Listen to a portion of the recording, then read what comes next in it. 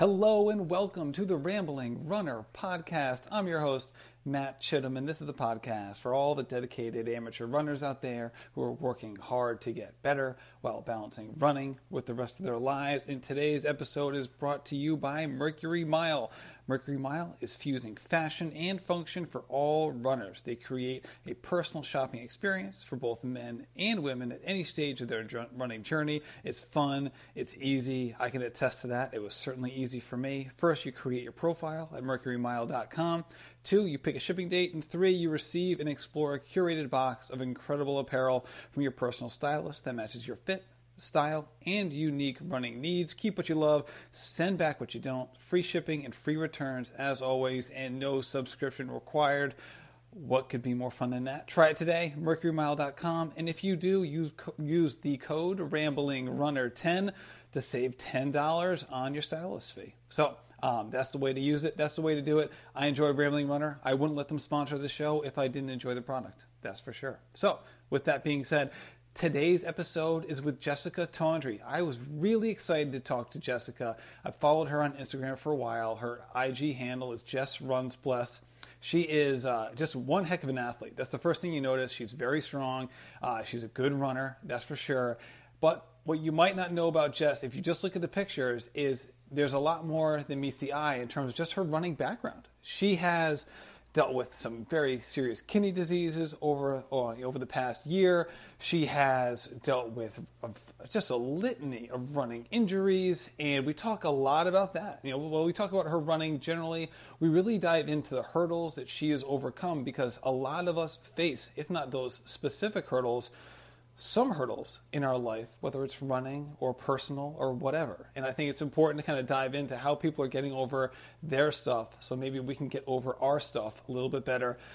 Jess is just such a blast to talk to, and I really enjoyed her perspective on all things. So I hope you enjoy this episode, with Jessica Tondre. Hello, Jess, and welcome to the Rambling Runner Podcast. Thanks so much, Matt. I'm excited to be on the show. Oh, me too. It's been fun following you. I love following you on Instagram because I feel like you're somebody who is kind of like, it's funny because it's like I know it's the exact opposite sometimes of how you feel, but it's like someone who like totally has all their stuff together. Like you're like super runner, super physically fit. You're like, you seem like very like seems like an organized person. You got it all figured out, and then I go, and it's funny because I'll see you there, and then I'll go read your blog, and I'm like, man, like it's so funny. It's so funny how like looks can be deceiving, and it's obvious that you have, just all these other things that you've overcome in your life as a runner that I find really interesting.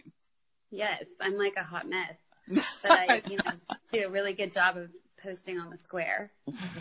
I wouldn't go that far, that's for sure. But I think you've overcome certain things that a lot of runners deal with, and some that people.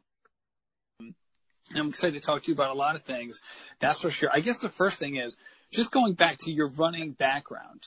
That I think that I found this to be very interesting. Just in your 20s, when you started running, what do you think? I guess let's start right from square one. Why did you get like so like heavy into running in your 20s? Well, Matt, I actually started running in high school. I didn't run distance then, but my track coach saw me running with the other cheerleaders, and she was like, I guess she just saw something in me that I didn't see in myself. We used to have to run daily for cheerleading.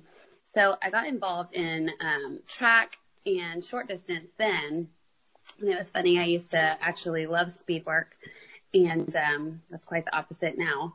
But then as I went into college, and I did collegiate cheerleading for a short time, and then I quit, that I had never really stopped running. I was always running like 2 to 3 miles a day with that. But I began realizing almost like just the benefits that being a gymnast and a cheerleader all my whole life had provided to me physically. And that once I quit, like I needed to do something else. I needed to step it up. So having already had the background in, kind of short distance running, I realized, well, hey, I already know how to do this. Well, let me just take it to the next level. So I began running like probably about 6 miles a day, right there, like as a sophomore in college, and I was one of those streakers you hear about. I mean, I did not skip a day of running, no matter how hard I partied, no matter how late I stayed up, no matter what. And what that eventually did is I would run 40 plus miles a week. And granted, they weren't huge, long, distance runs, but it was just consecutive running all the time. And it ended up leading to my first overuse injury, which was a lateral collateral ligament tear in my knee.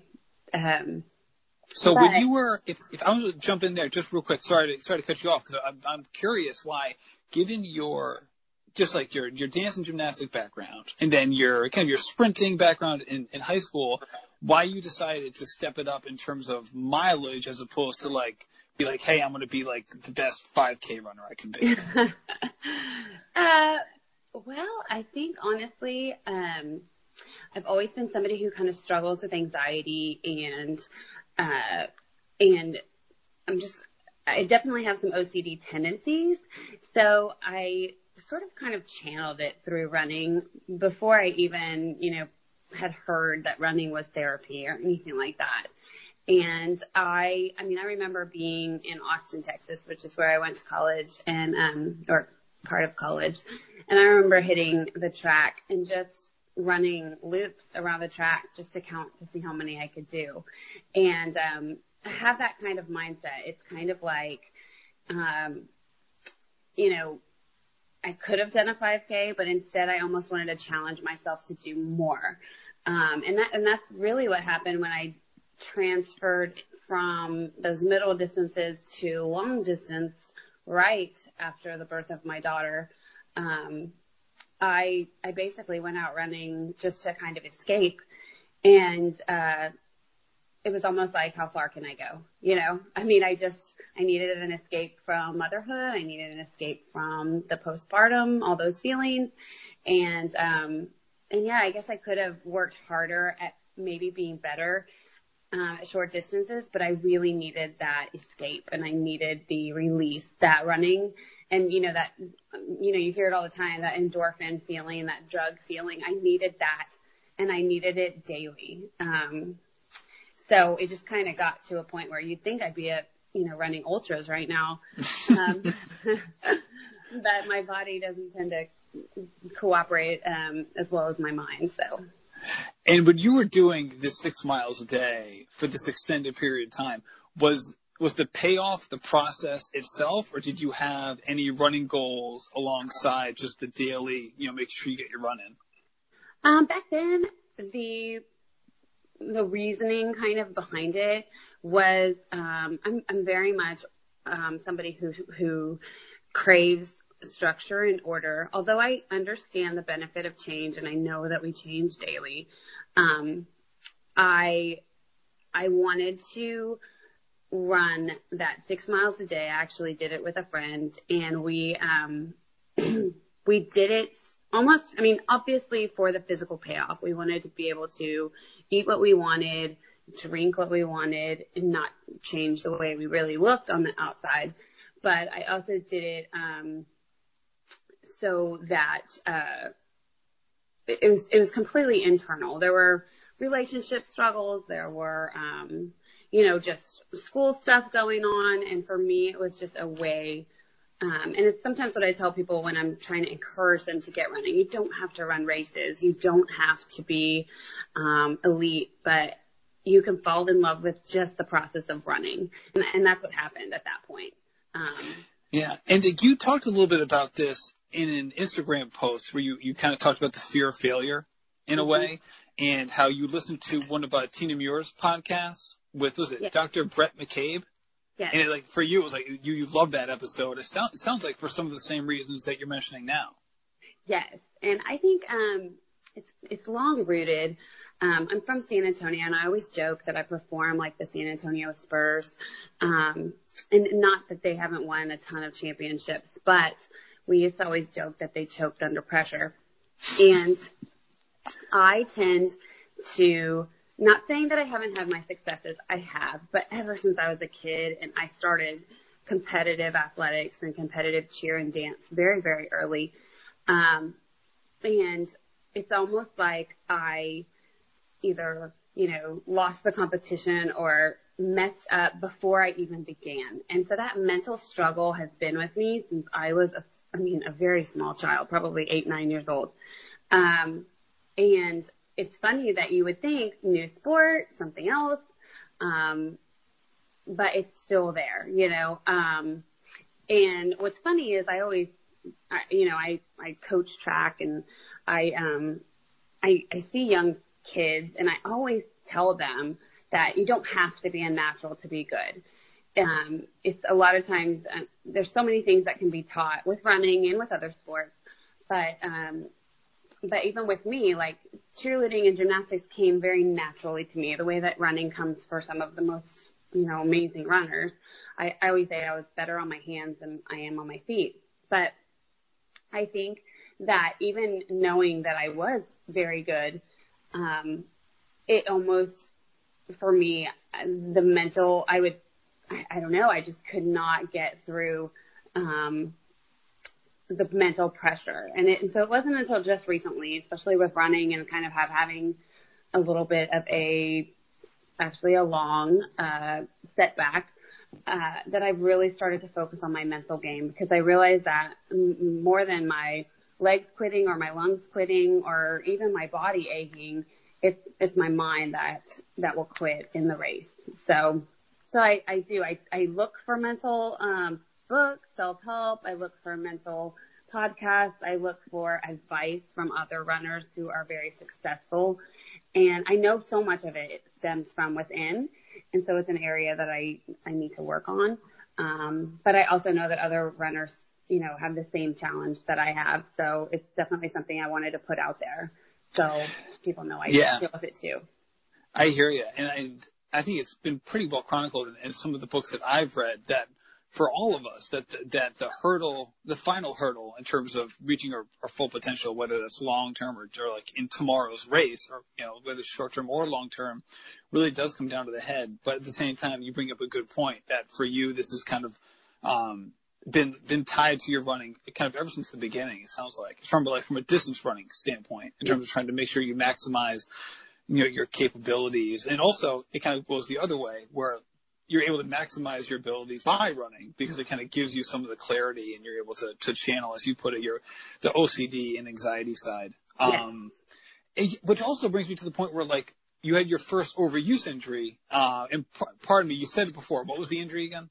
I tore my lateral collateral ligament in my knee, which is a rare, or a more rare knee injury. And actually it stemmed from not listening to my iliotibial band problems, which I'm sure other runners out there that might be listening might be thinking, oh, my IT band hurts too, and I'm just foam rolling it.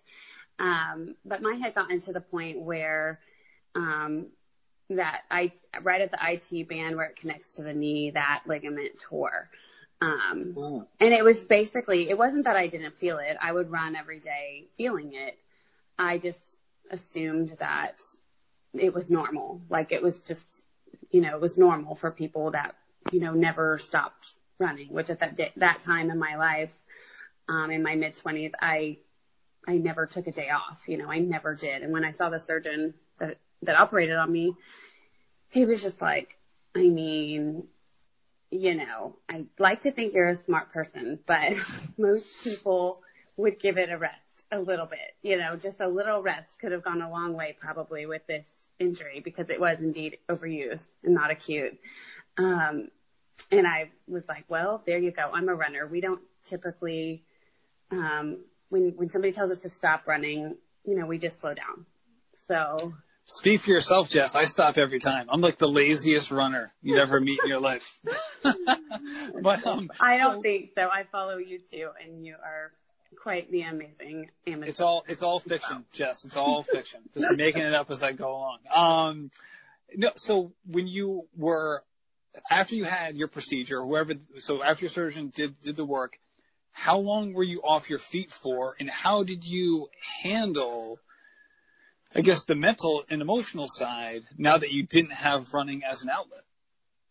I had about 6 weeks, I was I couldn't walk. I was on crutches and rehabbing at physical therapy, getting the opportunity to do some rotations on the bike and really working my vastus medialis muscle. It's the inner part of your quad to try to strengthen some of the imbalances that I had between my iliotibial bands and the other side of my leg.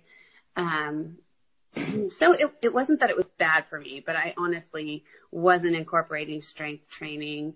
I really wasn't doing any other sort of exercise or just anything else that was beneficial for my lifestyle outside of running. So I think I did mention this on my Instagram that at that point in my life, I was just running. And so it was the first time in my life that I basically had to take a break. And it was tough. It was tough, dealing with that me, and others around me, family, having to deal with that me as well. But I do think that by the time I had eventually recovered and was able to at least do like the elliptical and things like that, just getting to be able to sweat, even walking, I started to realize, how often runners can take running for granted.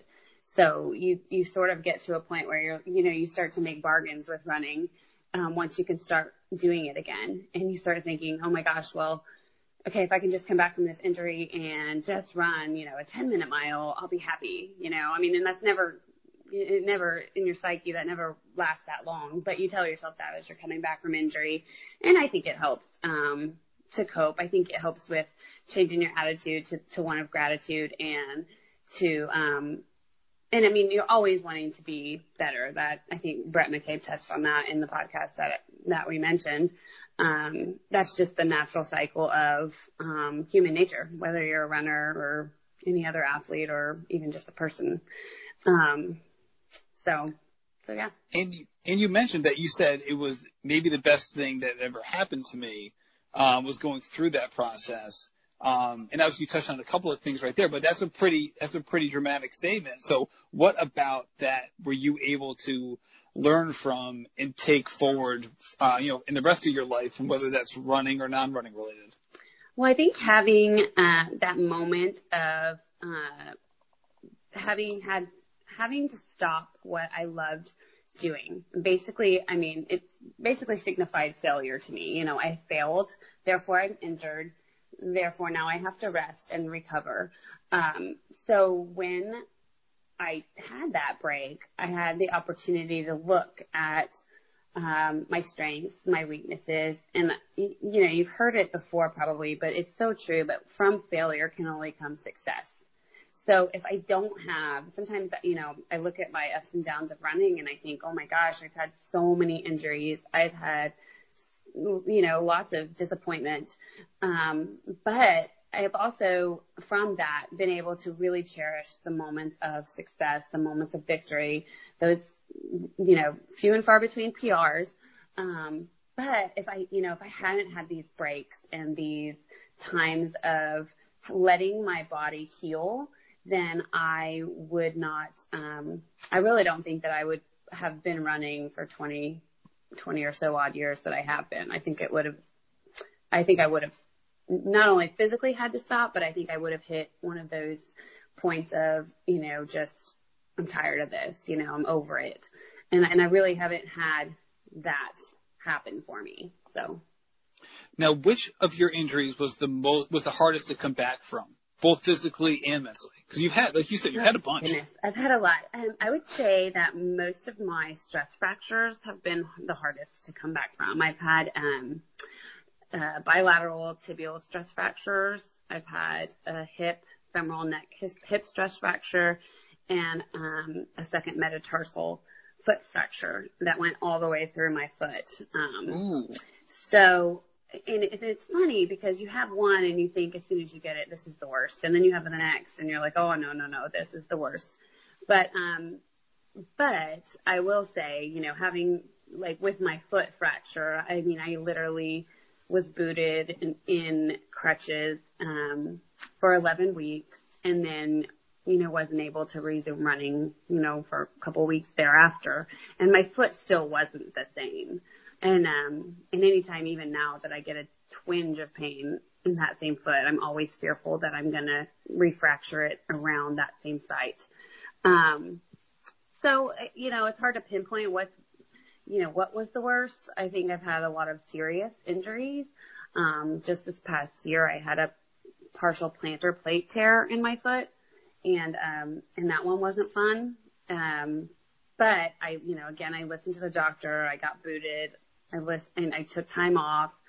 And just listening to my body lately, with regard to these injuries has been so much, just so much better for not only my mindset, but also just for, my running now. Like I'm running better than I have in about 4 or 5 years. So, I really think it's key to let your body heal as much as nobody, no one wants to hear that, but it's true. Yeah. I mean, that brings up the question, right? What's your plan moving forward to remain healthy? Because obviously you're a very physically fit person and you love working out. And I mean, it's incredibly frustrating, even with like little injuries, never mind these big suckers. I've been working with Susan Loken. Her IG handle is @RunnerLoken, and she's great. Yes. I was going to interrupt you. She's great. I love what she's doing. Yes. And she has been my coach now for several months, and it's amazing that she took me on, because even she agreed that I am quite a piece of work. But she's just such an amazing person, athlete. She's just great family values. I'm talking about her for a second, and then I'll get to the question, but I just really think that it's great that, she could look at my situation and realize that as a professional hobbyist, I still had goals, and yet an Olympic qualifier like her was like, bring it on. I can help you be your best you. And that's definitely what we're trying to do with me right now. And I think with 2018, about a quarter underway, if not more, then right now we are looking at more of a quality year than a quantity year. I am racing Revel Mount Charleston outside of Vegas in about 4 weeks. And my goal there is I'm hoping to PR, which for me is a sub 145. And when I say PR, it's funny because I guess I can technically still call it that, but my PR is from, just a little over 5 years ago on my half, and it almost doesn't even feel like it was mine anymore. When it's so far ago that you just haven't, it just I know exactly what you mean, because I still wonder if I can like quote my PR in the half marathon. I think mine was 7 years ago. I know. And I feel like I don't know what the expiration date is on a PR. That needs to be maybe its own podcast. And honestly, I don't think that there is an expiration date on PRs, but I honestly think as you as a person, and when you're talking with your coach, it's always why they ask you for your most recent data.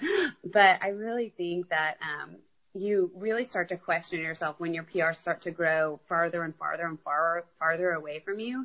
As an athlete, even an amateur athlete, you start to look at yourself and think, will I ever get there? Have I peaked? And some of those mental questions that, I've brought up or that I mentioned that I kind of struggle with, but Susan's really been great at helping me realize that that I don't need luck when it comes to race day, that if I am prepared, if conditions allow, then I will be ready, So, she's really tried to change my focus to believing in myself, and believing in the training that she set for me. And she actually just got on to me this past week for actually running faster than the prescribed paces for my 2-mile repeats. Which, I love that I have a coach that actually, can see beyond the numbers when I'm looking at my Garmin data thinking, oh man, I nailed it. I went 15 seconds faster, and yet she's there pulling me back, reining it in, and basically giving me a slap on the wrist like a mom, nope, That's not what you're supposed to be doing. You're supposed to believe in my plan, believe in yourself, and follow it, you know? So I have that same thing. I have that same feeling of like when I knock a workout out of the park to the point where I exceed the goals that my coach puts forward. I view it as like, you know, like, hey, look how good I am. You know, you thought I was only capable of this, but oh boy, little did you know I could do this. Exactly, you know? right? There's like this sense of pride attached to it. Exactly. But you're right. Like I never think about it in terms of like stick to the plan. Yes. I view the plan as something that like, hey, wouldn't it be cool if I did all of these better? Yeah, like I can show you, and then we can maybe make my paces faster, you know, but then. Yes. And she's like, I'm the one looking at your lactate threshold. I'm the one looking at your VO2 max. Like, I know where you are fitness-wise, not you. I mean, not that I don't, but, you know, as a professional coach, like, she clearly knows how to write plans. And obviously, I do not know how to implement them very well. So. Yeah, and it sounds like she's probably much more focused on the long term versus I know as runners, and I don't want to speak for you, but I know for me, I can often get way too caught up in the short term, which is why I want to coach, because I know that left to my own devices, that will happen every time. Exactly. And then you mentioned what else I had on deck for 2018 or goals. And I really, the only other race that I have planned for this year is the Chicago Full Marathon in October. And that is a memorable race for me because that's where my current standing full marathon PR is. So I'm hoping, as far as goals for that, I'm hoping to PR my full in October, and I'll be working with Susan for that as well. You know, I really, really want to qualify for Boston.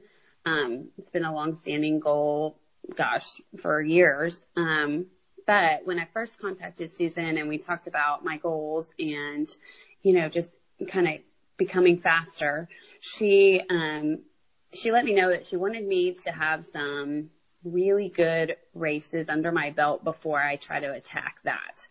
So that's why we're hoping that at Revel I PR my half or at least come close. And then when I get to Chicago and I run that full, you know, PRing my full, which at this point is only a 3:57. It's pretty lofty to think that I would BQ. And not that she doesn't think that I have it in me, but she just doesn't want me to try to, you know, do a 30-minute PR, in October when I haven't run a sub 3:57 or even a sub 4 since, 2013. So we're trying to make my goals attainable and help them kind of build my confidence and then shoot for, you know, the even bigger stretch goal. So.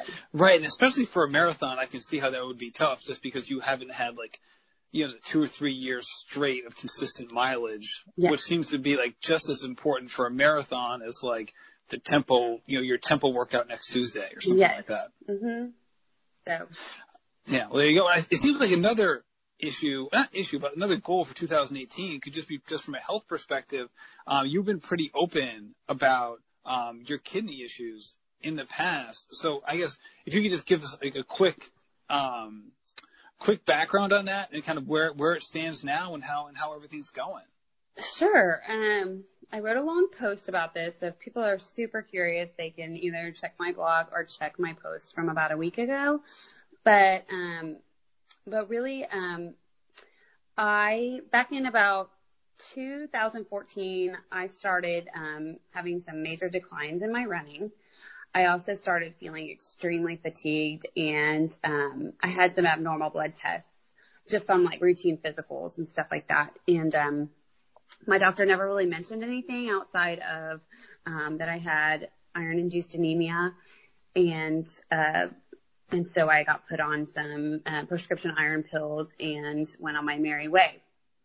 Well, this doesn't really even have to do with my running performance. It's more of just like my health and body and physical well-being. But this all still kind of continued on until in early 2016, I went in for my routine physical. So this is my third blood test that my doctor should have been looking at. And it was actually an interim physician that was filling in for my doctor who had been on maternity leave. And he asked me, like, who was my nephrologist and who was dealing with my kidney issues. And I was just blown away. I was like, what are you talking about? And he was like, well, based on your GFR levels, and I'm going to throw out some things that probably don't make a lot of sense to a lot of people, but he said, based on your GFR levels and your BUN and your creatinine levels, like, you are in stage 3 kidney disease and you should clearly be seeing a nephrologist. So fast forward to like 2 weeks. That must have knocked you off your chair. Yes. I was like, give me a copy of those labs so that my OCD self can Google everything about kidney disease. And then I started doing like that genealogy stuff you do for your family to find out if it was like, you know, if somebody in our family had kidney disease. And I mean, it was seriously like the worst. I mean, it was just a really bad year physically. And, you know, just the stress of thinking, oh my gosh, you know, you just think the worst. So, I ended up seeing my nephrologist, and, we ended up, blood tests, actually a ton of blood tests, because he just could not believe the, like what was on the paper. So, but again, it indicated that I had stage 3 kidney disease. So he, had me do a, not very invasive, but it's a kidney biopsy where they go in and take a piece of your kidney and they look at it and then they tell you why or what is going on inside. So I had that done. This again was in 2016. And all it really showed was that,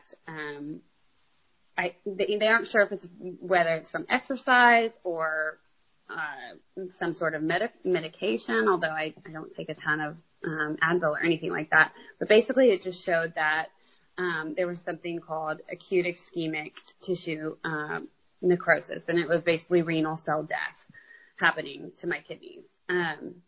So we still don't really know why. There's no concrete reasoning to why it's going on. But we do monitor it every 3 months, and my levels have been pretty stable. They aren't getting better, but they're not getting worse. So, I mean, he's completely okay with me still running, still exercising. I just have adapted my diet a little bit, and I just have to really pay attention to some physical things that happen to me sometimes, especially during intense training. Like I'll get excessive bruising because my red blood cell count will be going down.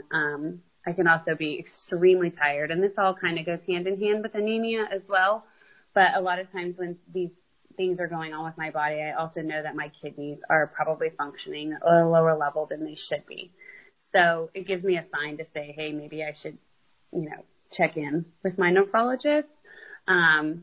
Just because, you know, obviously my body's always going to be thinking about, taking care of physical functions and just staying alive, getting blood to my muscles over, you know, my running performance. And sometimes that priority of what the body is really supposed to do can get overridden by me when I think that my body is supposed to be running a specific pace and a specific mileage. So it's really all the more, yeah, I mean, shoot, all the more reason to like take it slow. Yes.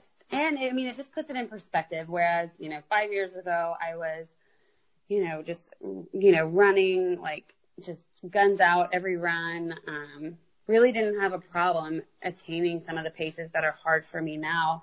But now when I achieve some, you know, small victories, it's just, to me, just, I'm amazed at what my body can do, especially when, you know, my kidneys are functioning at 50%. So, you know, I'm grateful, and every run that I go on, bad or good, I'm always thinking, you know, there's people who need a kidney, there's people who don't have one, and there's so many people who struggle worse than I do, and I still get to do this. So no matter the pace. I want to take a quick break from my conversation with Jessica to just talk about Mercury Mile for a second. So ever since I started having Mercury Mile as a sponsor of the show, people have been using the promo code, and recently people are starting to get the boxes that they've ordered. And I've gotten several messages on Instagram, and some people who are actually tagging me on their Instagram posts with their Mercury Mile box. And universally, people are very happy with this product, and that's great to see, because not only am I happy with it, but I wouldn't have them as a sponsor on the show if I didn't feel good about it. And it's so nice to see that you do too. And the one great thing about Mercury Mile is that if you don't agree, shoot, just send it all back. There's really no risk. And because if you use the Rambling Runner 10 promo code, you save $10 on the stylist fee. It really is a no-lose proposition. But the fact of the matter is, you're going to get great stuff. You're going to be able to pay for it in a pretty cheap price, and ultimately, you're going to like what you get. And if you're like me, you're super busy. You do not have the time to go searching around for state-of-the-art running gear. Shoot, I'm just trying to keep my head above water with my chores and the dishes and getting my kids' lunches ready. Never mind finding out what is like the in style of compression pants or whatever running gear people are trying on. So hope you give it a shot. Rambling Runner 10 is the promo code. And now back to my conversation with Jess.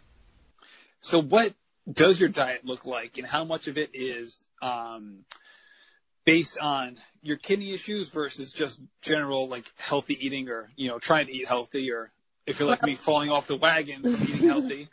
Well, I think the biggest misconception about me is I think people think that I eat like extremely rigidly, and while I definitely eat like, I would say 85-15 as far as clean versus not clean, my diet is, overwhelmingly healthy for sure. But I have also eaten this way probably since I left my parents' home, out of high school.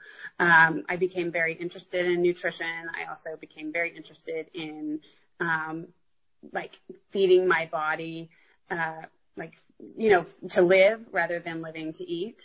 And so I started focusing on nutrition 20 plus years ago. So I definitely am not one of those people who's, I'm going to try this month, and I'm going to do this month and change this up. It's really, for me, just been about consuming mostly, I guess you could say like clean, whole foods. But I do eat meat. I have to watch my protein intake now that I know that I had kidney disease. As much as I love protein, and I believe it's like the building block of muscle and keeping muscle and growth and all that, I have to keep my meals at or around 20 grams of protein per meal, mainly just because I have to be eating what my body can digest and what my kidneys can end up processing as waste. And so therein lies a little bit of a difference from what I used to do. I used to consume way more protein than I do now. And that was, probably about 2 years ago, I made the change. And it still doesn't mean I don't consume a lot of protein in the day. I just space my meals out, so that I consume a little bit, probably 5 times a day. So, and I always tell people when they're struggling, like with their nutrition, or they want to do macros, but they're a mom and they don't have time, or a working dad or something, and they don't have time to weigh their food and stuff like that. And not that that's not for some people, because that's great if it is. I've never been able to actually, I'm like a dog, like if food is out, I want to eat it, I don't have time. Yes, I absolutely know. Right. Anyone who's ever seen me eat knows that I know that. That's for sure. Right. And I don't want to sit there and like portion it out, put it on a scale, then plug it into an app and then eat it. Like it just isn't going to be something that I consistently do. So I always tell people that I definitely intuitively eat. And I think there's a numbers game happening in my head. So, and this is just, again, from just eating this way for years, I will typically think about, I already know my protein needs per snack and meal. So I'll basically plan out my, that I'm going to have, whether it be eggs and turkey sausage for breakfast. I already know that there's 20 plus grams or 20 grams of protein there. If I'm going to have a protein shake at my snack, I already know that I'm going to get another 23 grams there. And then I know that at lunch I'm going to have a portion of meat. So I'm going to have fish or chicken or something like that will also provide me with another 20 grams of protein. So I can basically, I start with the with a protein.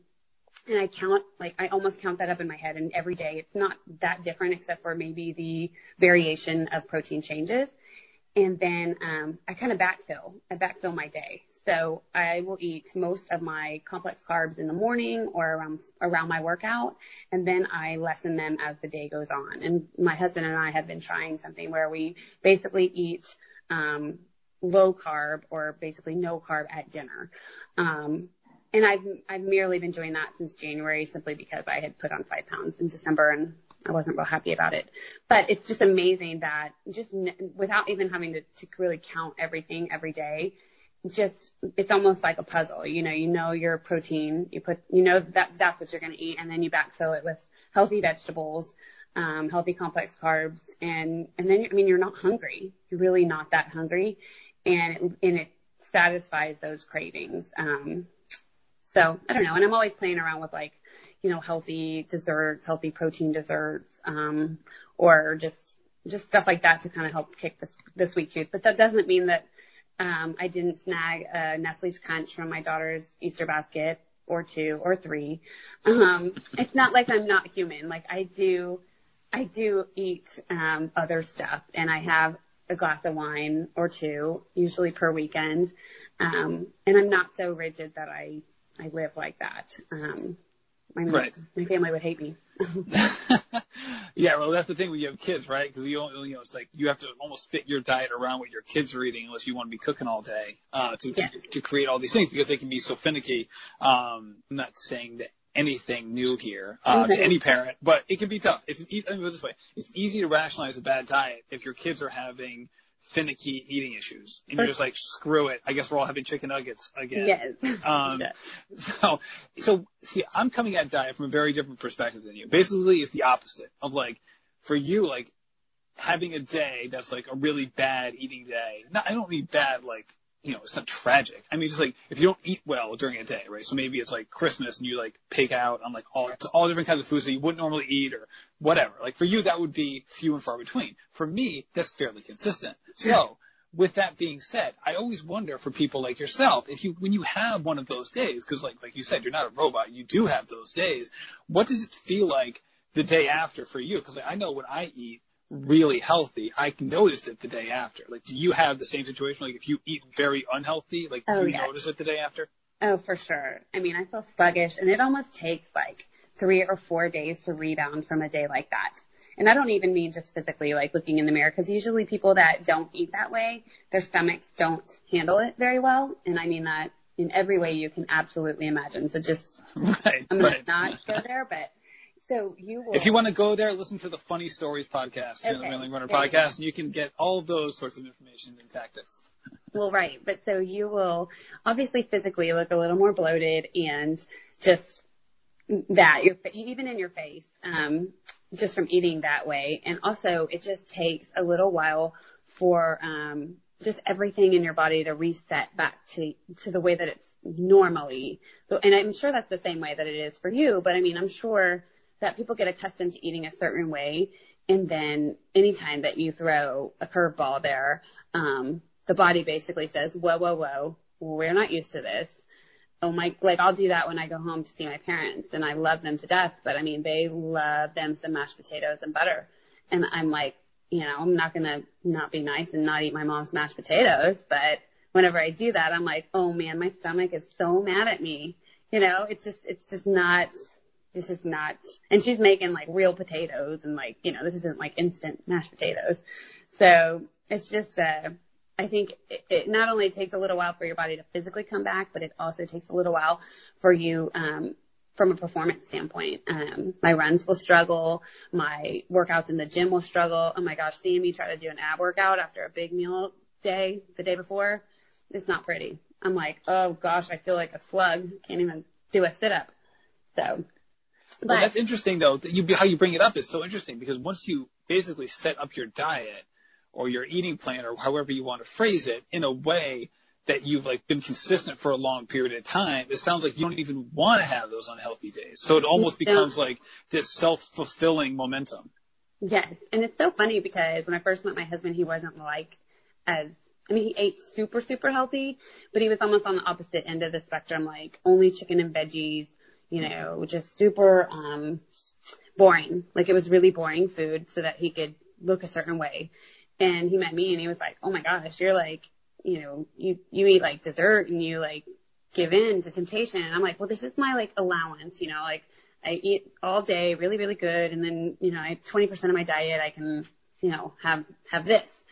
And so we've kind of just adopted that. And it's also been a really great, way to raise our children in that, we don't want them to think that broccoli is bad or chicken and grilled chicken and asparagus and things like that are things that, like other kids, like, oh, I don't want to eat that.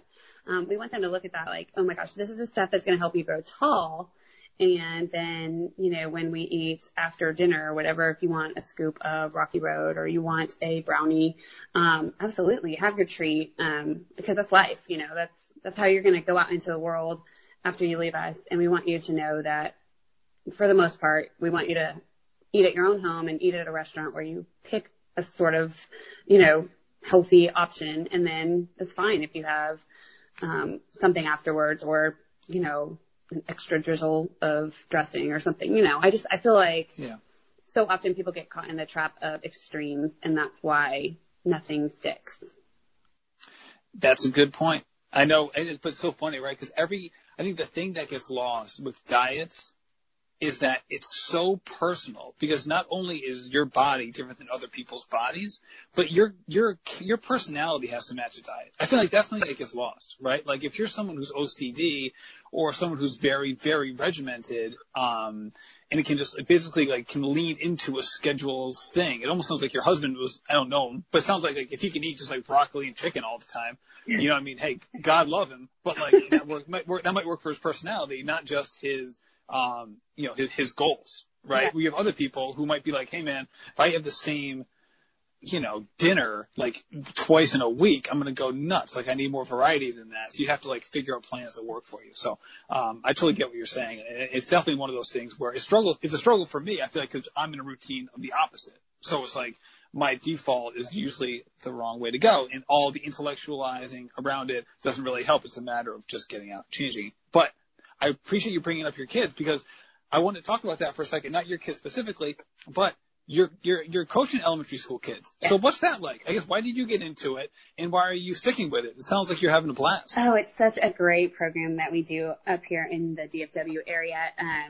It is the Trophy Club Roanoke Track and Field Association. And what's really neat about it is it's not a super long season. It's like 6 weeks long every spring, but it is a great, way for kids of all ages in elementary school. It goes kinder through fifth, to basically be introduced to this sport.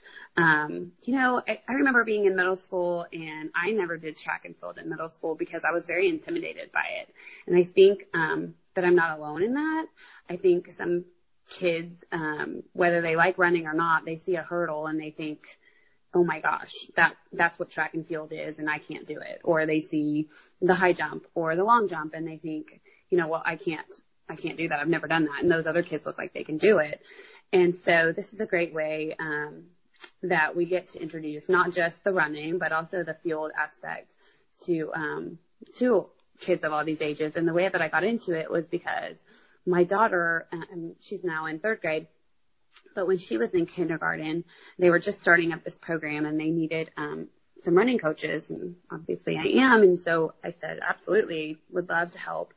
And I got to coach her team and I got to coach them all the way up through last year, when she was in 2nd grade. And it was pretty cool because I got most of the girls came back each year. I mean, really there was only like 1 or 2 that might have that would drop off and then I would get some new ones, but it was really neat to see those girls, like learn to love running and also just like kind of see something in themselves, kind of like my track coach saw in me that they hadn't seen in themselves before, because the talent level varies, when you're dealing with kids between 5 and 12, some kind of have it and some don't.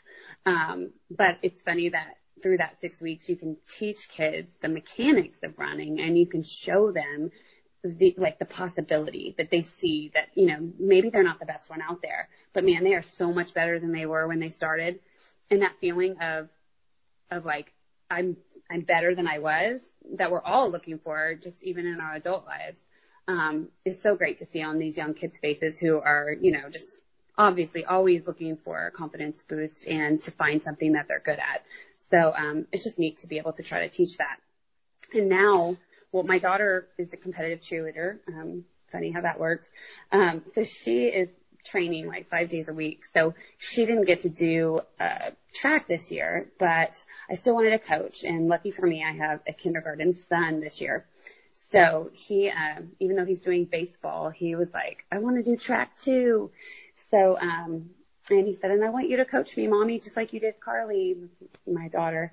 And I said, well, absolutely. Like, I'll let him know I'm going to do it again. So for as long as he wants to do it, I'll continue to volunteer. And then, you know, who knows, even when they're in middle school, I may continue to volunteer my time, because I just love to see that light go off in these kids' eyes. So. There you go. Sounds like a blast. And you guys have quite a running community down there in the DFW.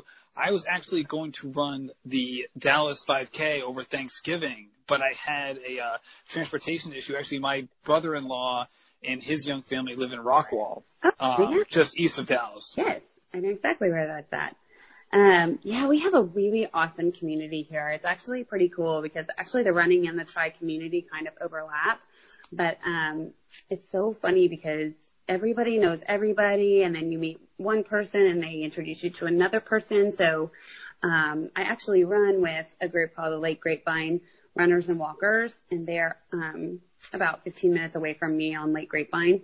And we meet once a week and we do our long runs together. Oftentimes, I mean, they meet every week. I'm just the oftentimes person. But anyways, they are an awesome group. If you ever come back out this way, you'll have to come run with us over there on the lake. And then what's really cool too is I've kind of through them and through Instagram, actually, there's some awesome Dallas runners. I've been introduced to Tri Shop, which is a really cool running store in Plano, running tri store in Plano. And I know you're going to have like Carlos, the runner. I think you're going to talk to him tomorrow. I am. I'm really excited for it. Yeah, like he's big involved with Raul and Tri Shop, and there's some other huge, like, I mean, I'm talking like elite runners that go run over there, and it's just really cool that the running community and tri community, they kind of collide, and you can have amateur runners like myself run with, you know, these just amazing runners, and just everybody just meets. And I actually just went to a meetup about 2 weeks ago over there, and I was just amazed. There were like 100 runners for a Tuesday night social run, and I was like, oh my gosh, this is ridiculous. I mean, it's ridiculously awesome, but you just don't see that a lot. And you know, it's just so cool. Just a testament to show that even though we're a whole lot of concrete, Dallas still loves to get out there and run. And it really is inspiring to see those elite level runners up close. I was on a track, I was on a running team, a running group, I guess is a better way of putting it, several years ago, and we would train in the mornings over at Brown University in Providence, which is where I live. And one morning, it was crazy. So Kim Smith, I don't know if you know her, she was a professional runner for a number of years, recently retired, but she was like an unbelievable runner, went to multiple Olympics, was one of the best runners in the world for an extended period of time. So it was her and two of her running buddies, who are also pros, did a track workout while we were doing a track workout. So it was like I would be running, and then it sounded like a herd of horses would be passing me on the right. Like I'd be running like, you know, what I thought was running fast. I'd be running like 400-meter repeats or maybe 600-meter repeats, and then they would come thundering by me, and it was so funny. It's like they sounded so loud because they were running so fast, like the wind sounded so loud, and they would run by, and, you know, Kim Smith, if you've ever seen Kim Smith, she weighs all of like 90 pounds or something, but it sounded like I was getting passed by a motorcycle. Oh my gosh, that is such a funny story because it sounds like I was one of my elite. I mean, she's a Texas elite, but she's amazing. She's an awesome runner. One of my best friends, her name's Jessica Smith, and actually her daughter is kind of one of the ones that's inspired me with organ donation because she had a liver and a kidney transplant. But my friend Jessica, her mother, she is one of the first runners I met when I got to Dallas. And a mutual friend of ours was like, oh, you two Jessicas should meet. Y'all are just both amazing runners. I just think it would be great. You should go run together. And this was even back when I was a little bit faster before any of my health issues or anything. And I was like, okay, great. So we kind of met up and I was like, oh no. No. She runs like, 16, 17 minute 5Ks. I mean, I'm lucky to get, sub 22. And she's just amazing like that. And one day her and this other Olympic marathon qualifier, Colleen Casey, they invited me to run on the track with them, to do their speed work with them. And just like you, I was like, honored and flattered that they invited me. And then when I got there, I was thinking, oh my gosh, that was just the warm up. I'm already heaving, and then they just kept lapping me over and over and over and over again. And it was comical because we're all friends and we can laugh. Not laugh. They did not laugh at me, but, I laughed about it. And then but it's neat how you can be amongst talent like that and still, just do your thing, and everybody respects everybody. And, everybody's a runner. They are, no matter what. But it's so inspiring to see what people are capable of. I think that was for me, this isn't one of the points I thought we were going to talk about in this podcast, but I think it's interesting though, because when you see it close up, it reminds me of you hear these stories of these 5-year-old or 6-year-old kids who get into say the piano. And then by the time they're 12 or 13, they're savants. And they oftentimes you'll hear them say that the turning point for them was sitting on the piano bench next to an expert and seeing what piano actually looked, sounded, and felt like at the highest level. And I feel like I had that same experience when I run or see these elites work out in person. And I think that's one of the cool parts about my job. I work at Providence College, is actually not even related to the job itself, is that the head track coach at PC is a professional coach for Emily Sisson and Molly Huddle and a bunch of other runners as well. Caitlin Gray Goodman as well, who's my running coach. But Emily and Molly do track workouts together once the weather gets warm. So they'll be out there pretty soon. I can't wait. So they'll be out there doing a track workout, and I'll be in the little kitchenette in my office, with my stopwatch, and I'll be how fast are they running the 200s? I totally geek out over it. Totally. And it's amazing to see it in person, because you're my goodness, these women are just tearing it up, and seeing it in person. I know I'm a broken record here, but it's just awe-inspiring. It really is. And it goes to that. I mentioned it. I've mentioned it in some of my posts before, but capability and capacity. It's just amazing to see, those type of people. We all have a specific, we can improve our capabilities, but we're always trying to maximize our capacity. You know what I mean? And they clearly are doing it. It's really neat to see it. Well said. Well, Jess, thank you so much for taking the time to come on the podcast. I really appreciate it. And this has been an absolute blast. It has. I've really enjoyed talking with you and kind of sharing my story. So there you go. Well, keep up the good work. And next time I'm in the Dallas area, me, you, and Carlos and whoever else, we should get together for a run. Sounds great. Thanks so much. All right. Talk to you later, Jess. Thank you. Bye-bye.